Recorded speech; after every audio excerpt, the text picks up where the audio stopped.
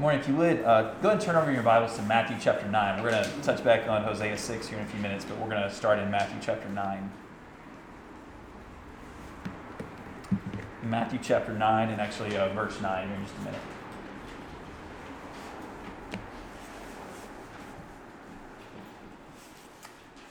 This is already mentioned earlier. Stephen mentioned it in your worship guide. Of course, every week we just want to keep reminding everybody that while we're all having to deal with the normal day-to-day stuff of life, as well as all the weird stuff that is always going on lately, don't stay on your own. Don't stay isolated. Don't stay where you're not getting some encouragement and some teaching. I almost forgot I get to take this off right now. So sorry about that. Especially when it comes to the group Bible classes that we have. Just about every evening. You should note in your worship guide that a couple of those are getting postponed this week. But one that we will be having will, of course, be this evening at 5 o'clock, the class where we've been considering Christians and our relationship and our perspective on politics and government. I just wanted to say something right here at this. I've loved that class so much. All the good contributions by everybody, really thoughtful stuff, thought-provoking stuff, challenging each other on ideas, but with great attitudes and really a Christ-like spirit. And I just want to commend everybody who's participating in that. And if you haven't been, don't worry about it. You missed a couple of weeks, but just jump in. And we're going to be talking tonight about Jesus and his relationship to politics, and then the early church's relationship to the politics of their day, and try to think about it, what it teaches us. Of course, this class has not been taught in a vacuum. We're talking about it right now for a reason, because this is the conversation and the dialogue in our nation right now where we live. Is about politics and government and how to think about all that stuff. And I just keep on waiting. You know, you guys know how this goes. Every single election, there's always a scandal that comes out at some point, right? Or even if it's not an election, it's after someone gets into office. Something comes out about them. Maybe it's some sort of sexual impropriety. Maybe it's some sort of dirty business deal. Maybe it's some sort of lie that this official tells the public to further their wishes about how things should go. Sometimes it's about family members or friends or church members or what somebody wears. There's always scandal associated with politics. But here's the funny thing. All the scandals that come out with political figures and governmental figures, they're all stuff that if it happened to one of our friends or happened with one of us, it wouldn't be nearly as big of a deal. And I don't even just mean it wouldn't be as big of a deal nationally. That's obviously true. We're not as influential as these people. But even if it happened personally, a lot of the things that turn into really, really big deals in our national conversation, if they happen on a smaller scale, they wouldn't be all that much of a thing. You ever thought about that and how that's kind of weird? We hold people to a higher standard. Now, I'm not saying that's bad. It actually makes perfect sense. Because the more influential and the more powerful someone becomes, the more we analyze everything about what they do. And so whenever there's some sort of misdeed that's common to many, many people, we see it as a scandal. It's a really big deal. Jesus was scandalous. You ever think about that? Jesus was scandalous. He was very influential. He was powerful. He would have, there are texts that talk about how there were thousands of people just walking around following him. Can you imagine that? Here's this Jewish rabbi, regular looking fella, just walking through the countryside, and look behind him and there's thousands of people following him. That's who Jesus was. That's how powerful and important he was in his day and in his society. And so it makes sense that there was scandal that would arise in relationship to him. But the difference in the scandals with Jesus and the scandals that we see in influential people today, the scandals of Jesus were either completely manufactured, just made up out of nothing, or they were scandals not because Jesus actually did anything wrong, because people just didn't like what he was doing. Matthew chapter 9 is one of the earliest scandals in Jesus' career as a preacher and rabbi and eventually the Savior of the world. And I'd like to read with you this text and look at this great scandal, what made Jesus scandalous to the people of his day, and what this story teaches us. So first, we'll look at the story, just try to understand it, see it, try to be there with Jesus. Think about what Jesus was teaching to the people of his day, and then how it relates to us. Matthew chapter 9, read with me starting in verse 9. Matthew chapter 9, starting in verse 9. As Jesus went out from there, he saw a man called Matthew, who was sitting at the tax collector's booth, because he was a tax collector, by the way. Other accounts of this say his tax booth. And Jesus said to Matthew, "Follow me." Matthew got up and followed him. Then it happened that as Jesus was reclining at the table in the house, behold, many tax collectors and sinners came and were dining with Jesus and his disciples. When the Pharisees saw this, they said to his disciples, "Why is your teacher eating with the tax collectors and sinners?" But when Jesus heard, he said, "It's not those who are healthy who need a physician, but those who are sick. But go and learn what this means. I desire mercy," or compassion, yours might say, "and not sacrifice. For I did not come to call the righteous, but sinners." Jesus and the tax collectors. If you've read much of the story of Jesus or heard stories of Jesus, you've probably heard some of these. This wasn't an uncommon occurrence for Jesus to be spending time with folks that everybody else thought he shouldn't have been spending time with. But I love the way this story starts. So Jesus, at this point, is already gaining a lot of popularity. He's performing great miracles. Verse 8 talked about how the crowd that had seen his last miracle, they were awestruck, and they said, "We've never seen anything like this." And so Jesus leaves that place, and he goes along, and he comes across Matthew, who's sitting at his tax booth. So tax collectors, some of this is a refresher for some of you, some of this may be new information, so I'll just remind us of this. Tax collectors in the Roman world were different than the way we think about tax collectors. For us, I don't even know who our tax collectors are. I never see them. I bet that's for their own protection that we never get to see them or know who they are. So they're in a back room somewhere taking it. But these people would just be out. They'd just be out on the street collecting taxes from people or whatever, or overseeing the collection of taxes.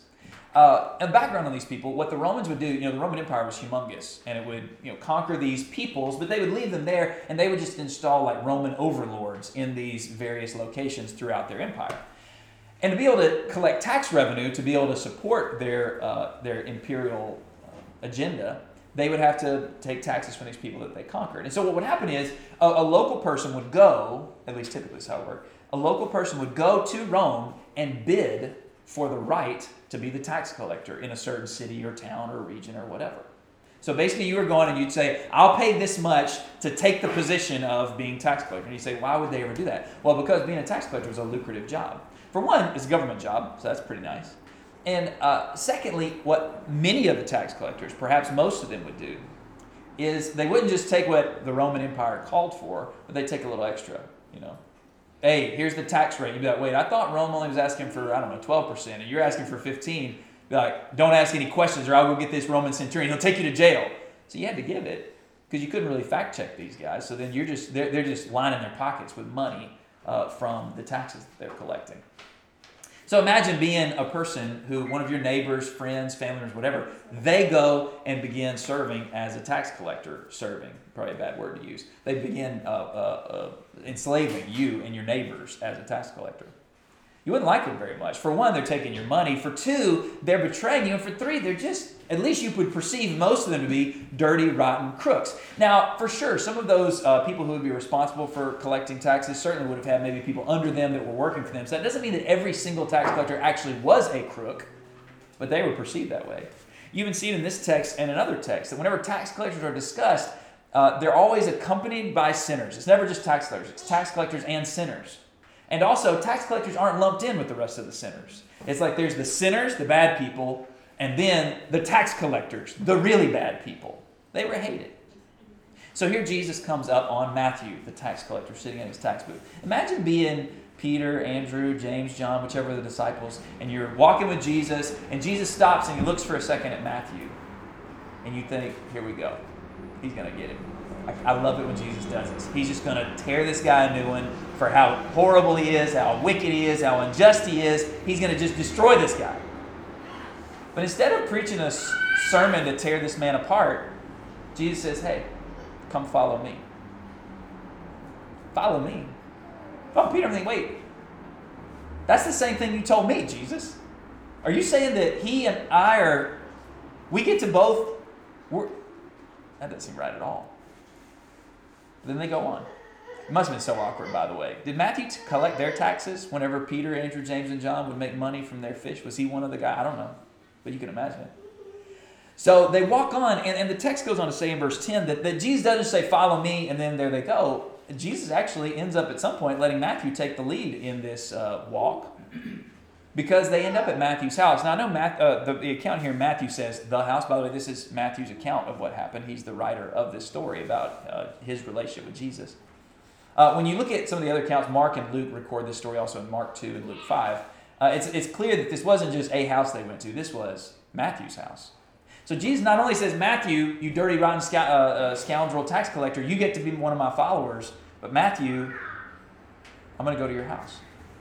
And it gets worse than that. It's not just that Jesus goes into the house, allows a tax collector to be one of his followers, or goes into the house of the tax collector. It goes in, and look at what the text says again there in verse 10. It says, many tax collectors and sinners came and were dining with Jesus. I think it's Mark's account that actually says, because there were many who followed him. There were many of these people. In other words, Matthew wasn't the only one. I don't know, maybe he was one of the first ones, but somehow, some way, it became clear that Jesus' business was open. If you wanted to be a disciple of Jesus, no matter what kind of sinner you were, no matter what kind of outcast you were, no matter how crooked you were in the eyes of society, you had a place with Jesus.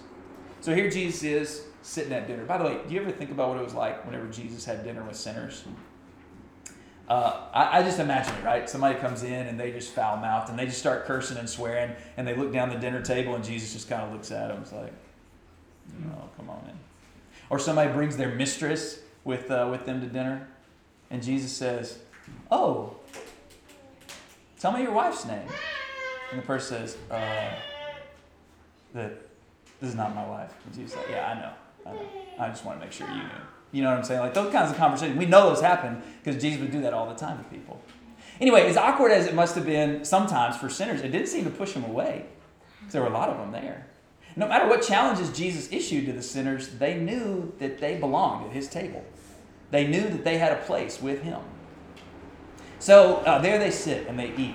And I don't know how Peter, Andrew, James, and John felt, but I think I have an idea, because at this dinner, the Pharisees, the religious elite, the people who would have been perceived the exact opposite as the tax collectors. If tax collectors are the worst and hated in society, Pharisees would have been revered by most Jews. I mean, they knew the law front and back, and they were really pious, and they would offer beautiful prayers, and they were the ones you would come to for questions, and they would go to far-off lands to convert people to the faith of Yahweh and to teach Torah in people far away from Jerusalem. So, I mean, these were just the best of the best, you know? And so they come up because it's their job to police all the scandals among the religious community, and so they wanted to see what was going on with this Jesus of Nazareth character. And they come up, and you see in verse 11, they said to his disciples, not to him, but they said to his disciples. I'm mixing up whether it's Mark or Luke, but one of them says they complained to his disciples. So it's clear that this wasn't like, hey, this is really interesting. What are we doing here? No, it was like, what's wrong with your teacher, man? What's wrong with your teacher that he, and therefore y'all, all eat with tax collectors and sinners? I'm guessing the other disciples didn't really know what to say because they don't answer. Jesus has to step in and answer the question for them. And he answers with these words that are so loaded with beauty and challenge for us, I think. It is not those who are healthy who need a physician, but those who are sick. I did not come to call the righteous, but sinners. In other words, Jesus says, why are you guys asking stupid questions? These are my people. Not like I agree with what they're doing. I don't. I called them. I didn't just wave and say, have a nice life. I called them to come to me, to follow me. I'm going to heal them. I'm going to work on them. I'm going to do something with them. But this is what I came for. Now, you could read this and say, Jesus is saying, hey, Pharisees, you guys are righteous. I don't need to have dinner with y'all. I need to have dinner with the sinners. I don't think that's what Jesus is saying at all. I think actually Jesus' point is, listen, you are trying to categorize. There are some righteous people and some sinner people, and Jesus, as a self-respecting rabbi of the Jewish people, should be with the righteous people, and you're accusing me of being with the sinner people. What I'm telling you is, I came to heal. I came to teach. I came to repair. I came to fix up sinners, and you better get in line, because that's y'all too. That's implied by the fact that he quotes this passage. I skipped over, of course, the heart of this exhortation, which, by the way, is only found in Matthew. Maybe Matthew was a little more personal, close to the scene, so he remembered every last bit of what Jesus said. The other accounts don't include this basis, because Jesus says, listen, I'm here to heal sinners. I'm here to not just call the righteous, but sinners. And by the way, I'll add, Luke adds the detail to repentance. We'll come back to that in a minute, I think. But Jesus bases his reasoning for sitting here at the table with sinners on this text that Nelson read for us in Hosea chapter 6. Go and learn what this means, Jesus says. I desire compassion and not sacrifice. The Pharisees would have done lots of sacrifices. I mean, they were people who would have made sure when they had you guys have little plants. I bet a lot of you these days have plants, try to just make yourself happy. You got little plants in the window and stuff. Listen, the Pharisees, when they had little window plants, they'd clip off the tiniest little leaves to offer them as sacrifices to God. And so they were really into sacrifice. Or we might say outward acts of religious piety. But they were missing some bigger stuff in terms of their heart. And that's what Jesus points out here with this. Let me tell you a little bit about the quote that Nelson read for us in Hosea 6. And if you want to turn back there, we'll reference it lightly here in just a minute. The book of Hosea, I'm not sure how many of you have read that. It's, you want to talk about scandals. It's the most scandalous book in the Old Testament. Here's how it starts. The people of Israel are just being terrible. They're worshiping all kinds of other gods, engaging in all kinds of unjust, wicked practices. They're making sure that people who are trying to do righteousness are stifled and people who are doing wickedness are elevated. It was a horrible, horrible environment. And the root of it all came back to their problem of, the way God says it, cheating on him. Instead of being loyal and faithful to him, they would cheat on him with all kinds of other gods. So in order to show them how serious the situation was, God comes to Hosea the prophet. And he says, Hosea, this is the very first line in the book of Hosea. Go find yourself a prostitute and marry her. Marry a prostitute. And then have children with her. And so he does that. And then God says, and know that she's going to leave you eventually. And she does. By the way, can you imagine living like that as Hosea? You're just trying to do God's work. You're trying to be a prophet. And then God tells you to go marry a woman who has no interest in being loyal to you. Who ends up taking all the good that you give her and she abandons you to go find other lovers. It'd be heartbreaking. But the purpose of that illustration that God called his prophet to demonstrate to the people was to show, this is what you're doing to me, Israel. My special people. You're supposed to have this special relationship with me. And you guys don't even know me. There's one text in Hosea that says, my people perish for lack of knowledge. Part of that meant they didn't know literally it was in their scriptures, but part of it, they didn't know God anymore. They had lost God. They had just gone so far away, they had lost track of the whole thing. And then we come to our text that was read earlier that Jesus references here. And at the beginning of Hosea chapter 6, there's a statement from the people. Hey, you know what? We realize it. Let us turn back. Let's go back to God. He's torn us. Oh, notice the language is so relevant to what Jesus said. When they talk, let's return. He has torn us, verse 1 of Hosea 6, but he will heal us. We need healing. We've betrayed God, and we need to be healed. And so let's go. We'll come back to the Lord. He'll be good to us. He'll save us, all this kind of stuff. And God says in verse 4, What am I supposed to do with you? What am I supposed to do with you? Your devotion to me, it's like clouds in the morning. It's like dew on the ground. I mean, it's here right now, but you and I both know it'll be gone tomorrow. What am I supposed to do with you? And then God goes on to issue the challenge. He says, listen, I've sent my prophets, and they've torn themselves up, and they're tearing you up with their words because y'all just keep on living in sin. And then in verse 6, we have our quote that Jesus references in our story at the dinner table there with the sinners and the Pharisees. Verse 6, and I want you to notice this if you're there in Hosea chapter 6. What does yours say here? Look at this.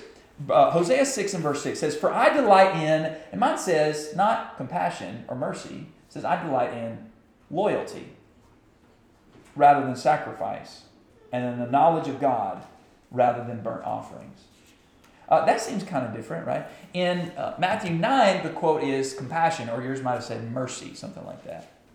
But here in Hosea, the word is steadfast love, or loyalty, or faithfulness. The word that gets translated as mercy in some places, loyalty in others, it was a really dynamic word in Jewish thought and in God's way of talking with his people.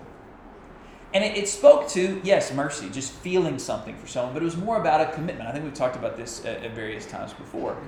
And the idea here is that God is saying, I want you to be committed to me like a wife should be to her husband, like a husband should be to her wife. And you guys aren't doing that. You're offering sacrifices. but you're offering sacrifice to other gods too. You guys are not committed to me. Now, one of the most obvious manifestations of their lack of commitment to God was their poor treatment of one another. We're not going to do it for sake of time, but if you kept reading from this point in Hosea, what God points out is like, look, here's the evidence that you guys don't get it. That's the whole point, by the way. You don't get it. You think offering sacrifices, having some acts of religious piety and outward devotion are good enough, but it's not coming from a real place. You're not really committed to me.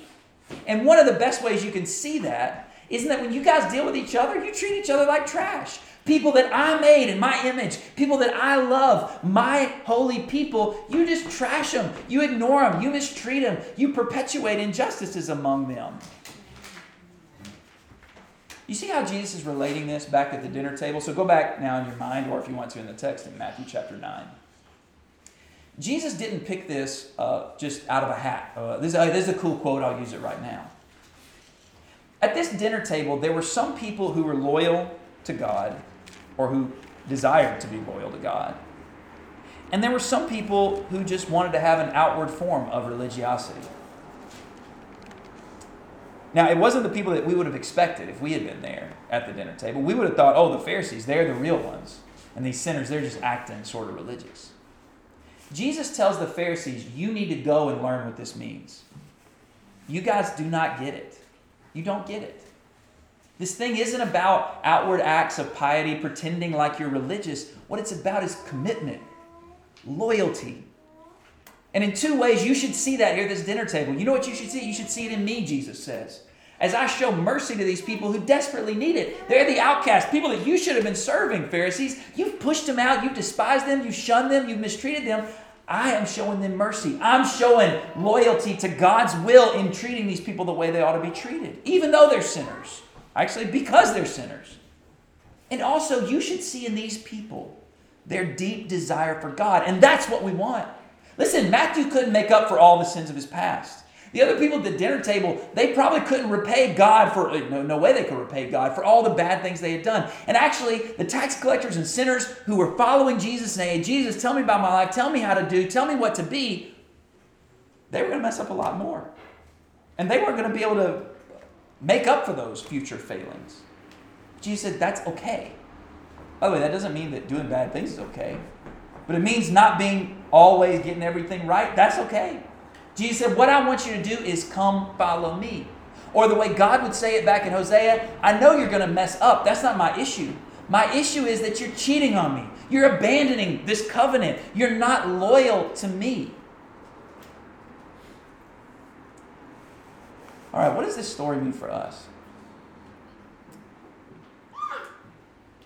Maybe put it another way. When everybody walked away from this dinner table in Matthew 9, what lessons did they learn about Jesus? And what lessons are we supposed to learn about Jesus? This scandalous figure that a lot of people thought, what is he doing? How dare he? What are we supposed to learn from this? Here's the first thing I'd say from this story that we're supposed to learn. Is that Jesus came. He says, he gives us this, I came to call sinners. And in coming to call sinners, Jesus came to give us a new view of God's community. I know that's a buzzy word that gets thrown around a lot in a lot of different settings, but I want to use that in this setting. You know, the Pharisees thought there were certain people that belong in our neighborhood and certain people that don't. We got a nice HOA here for the kinds of requirements of the type of person that we want in God's neighborhood. And you know what? Tax collectors and sinners, they're not invited. Jesus throws all that around and says, we're done with that. Whatever you thought about God's community, about God's neighborhood, that's not it anymore. God's neighborhood looks a lot different. And it's not based on some sort of outward acts of piety or hollow devotion. It's about, are you committed to God from your heart to be with Him? I think this is so relevant for us to realize and remember in two respects. One, it relates to our view of each other. You know, in a church family, it's easy to do a lot of things to hurt each other. Sometimes it's in moments of weakness, we do it on purpose because we're not totally healed up yet. Sometimes we do these things unintentionally. You just bump into each other. You do things, say things, don't do things, don't say things that people wanted. And That's going to happen. How do you react whenever that happens? One reaction is to just withdraw. I'm not doing this. I don't want to be with the sinners. I've found some of the righteous people in this church, and I don't want to be with any of the sinners anymore. I don't want to hang out with those people who treat me wrong or don't do right by me. What Jesus teaches us here is you can't have that kind of attitude. You can't have that kind of attitude. Because you know what? If you're in Jesus' neighborhood, or maybe put it in the language of this story, if you're at Jesus' table, you're sitting down as a sinner next to a bunch of sinners. So you got to get used to having sins committed against you. People aren't always going to treat you perfectly. That doesn't excuse their behavior, by the way. That doesn't mean you just sit there and don't say anything about it. Actually, you're supposed to say something about it. Just like Jesus would say something about it. We'll get more to that in just a second. But get comfortable with the idea that people are not always going to do right by you. You're not always going to be very comfortable there. It also changes the way we treat people in the world. I hope this doesn't happen consciously, but I'd like to challenge you to ask yourself, does this ever happen subconsciously or unconsciously in your relationships? You're around some people you think, man, if I could get them to read the Bible with me and learn about Jesus, I think they'd be a really good Christian. They're so nice already. They're so kind. They're so thoughtful. They're really have a lot of integrity. I think they could be a good Christian. Meanwhile, you meet some other people and you're like, yeah, I'll just pray for them. And we'll see what God does in the end. You know what I'm talking about, right? Don't think like that. Don't think like that. The people at Jesus' table are not the people that we think belong there. It's the people who need to be there, which is all of us. We got to change the way we view Jesus' table, Jesus' community, understanding that it's for all those who sin, which is every single person that does or will ever live. Jesus coming to call sinners teaches us a new view of God's community, and we need to live in accordance with that. Second thing this story teaches us is that Jesus calls everyone to repent. Jesus calls everyone to repent. Matthew, get up from your tax booth. Follow me. And he did. And at that dinner party, those hypotheticals we were throwing out earlier about the kinds of conversations Jesus had about sins, we know that he had them. And by the way, if you question that, just go read any of the teachings of Jesus about any moral issue.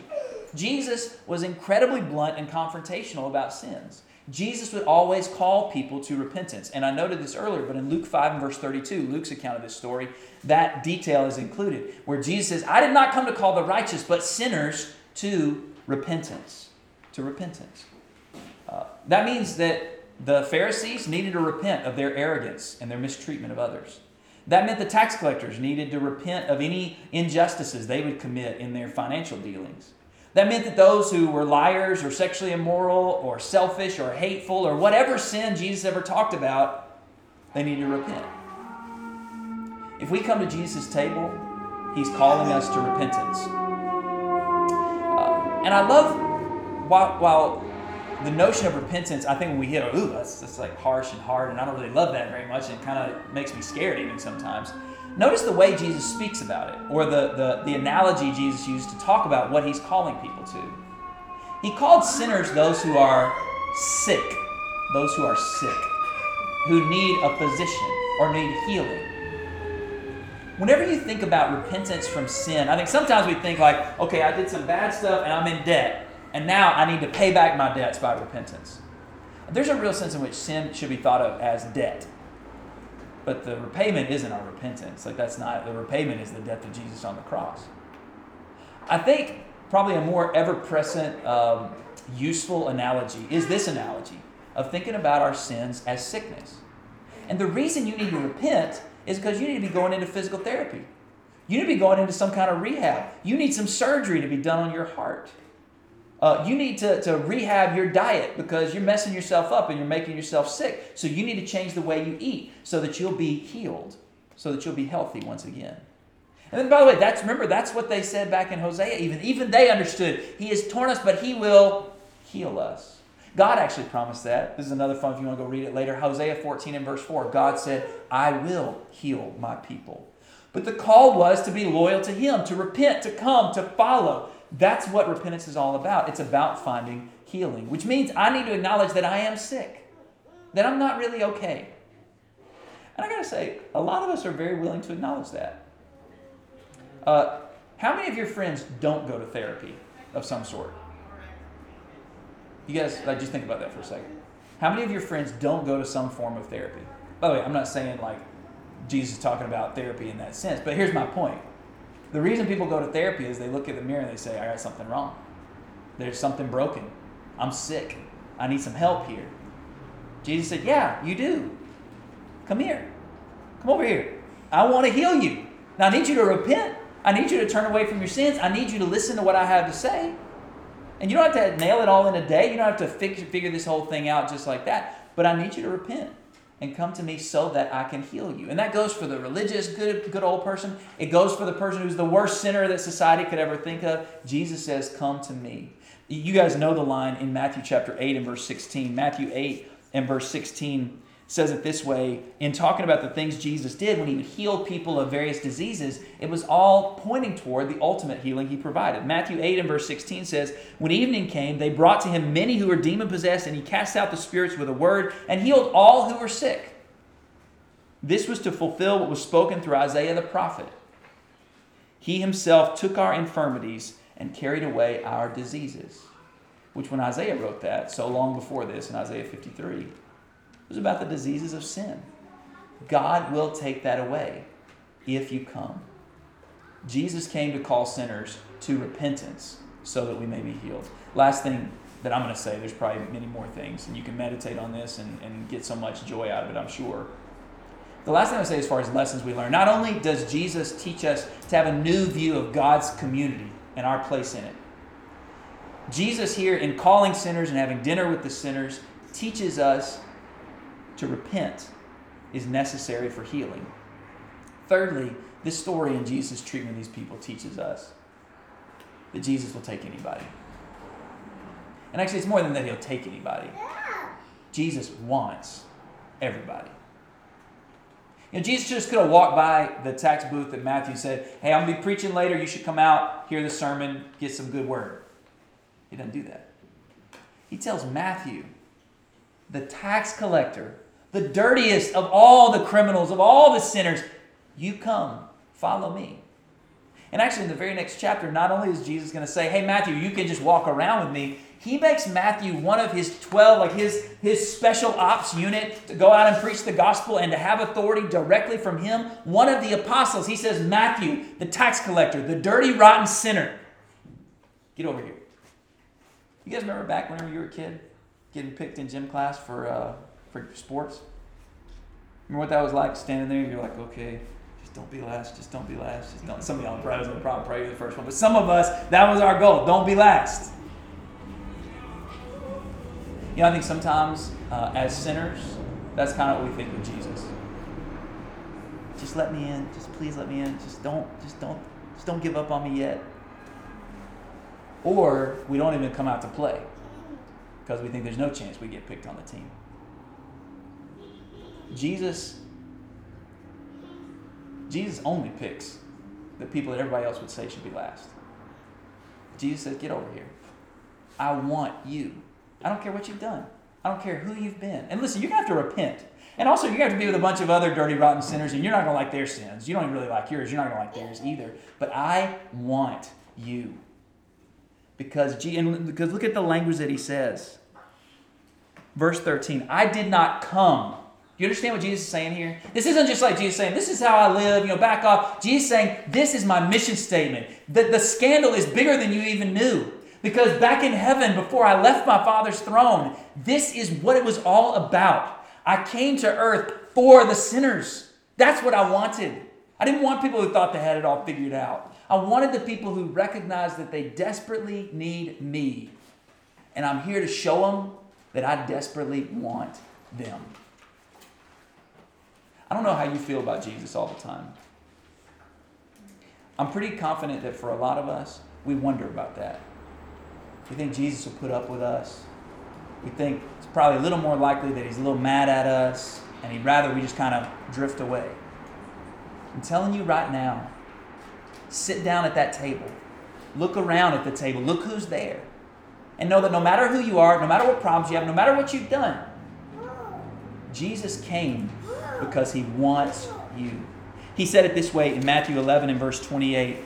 Come to me, all who are weary and heavy laden, all you who are sick, all you who have burdened yourselves with your sins and your failures and your guilt and your shame. Come to me, all you who are weary and heavy laden, and I will give you rest.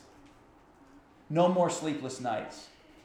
No more anxiety over whether God could love me or not, or whether he would want me or not. No more of that. And Jesus doesn't say, come to me, all you who have already got it pretty much figured out and worked out and you're in good shape. No, Jesus said, listen, all you who are tired and poor and broken down and messed up and have messed yourselves up, come to me. I know nobody else wants you. I know you're not welcome at any other table or in any other neighborhood, but you are welcome here. Come to me and I will give you rest. Take my yoke, repent. Put on my guidance for your life so that I can heal you. Take my yoke, and it will be challenging sometimes, but I'm gentle and lowly of heart.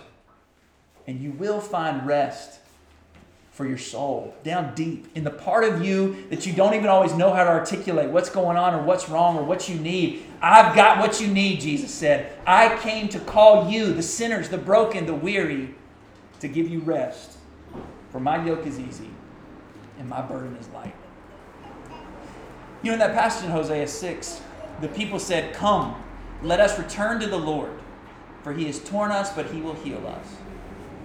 And God says, man, I don't know if it's going to work, though. And it didn't for centuries. Because we never saw this. It does work now. Jesus came to call sinners, to heal the sick, to strengthen the weak. He came to be our friend. And truly, none else could heal all our soul's diseases but one, Jesus, who came to call sinners. And thank God for that. Let's bow our heads. Our Father in heaven, thank you for sending Jesus to issue a call of repentance that promises healing and rest and fullness and joy and all the stuff that we're looking for. Father, we pray that you give us the courage and the faith to follow wherever Jesus leads us. Lord, thank you for being willing to come down and be with us and to sit with us and to welcome us and to transform us and heal us and make us what we ought to be. Give us confidence more and more every day in your love for us that you showed throughout your life of selflessness and sacrifice, and ultimately that you showed us in the cross. We've come together to honor you and remember what you've done and to recommit our hearts in loyalty to you and in love for one another. And we pray that this moment would be one that you'd, in your spirit, fill us more and more and make us what we ought to be. Amen.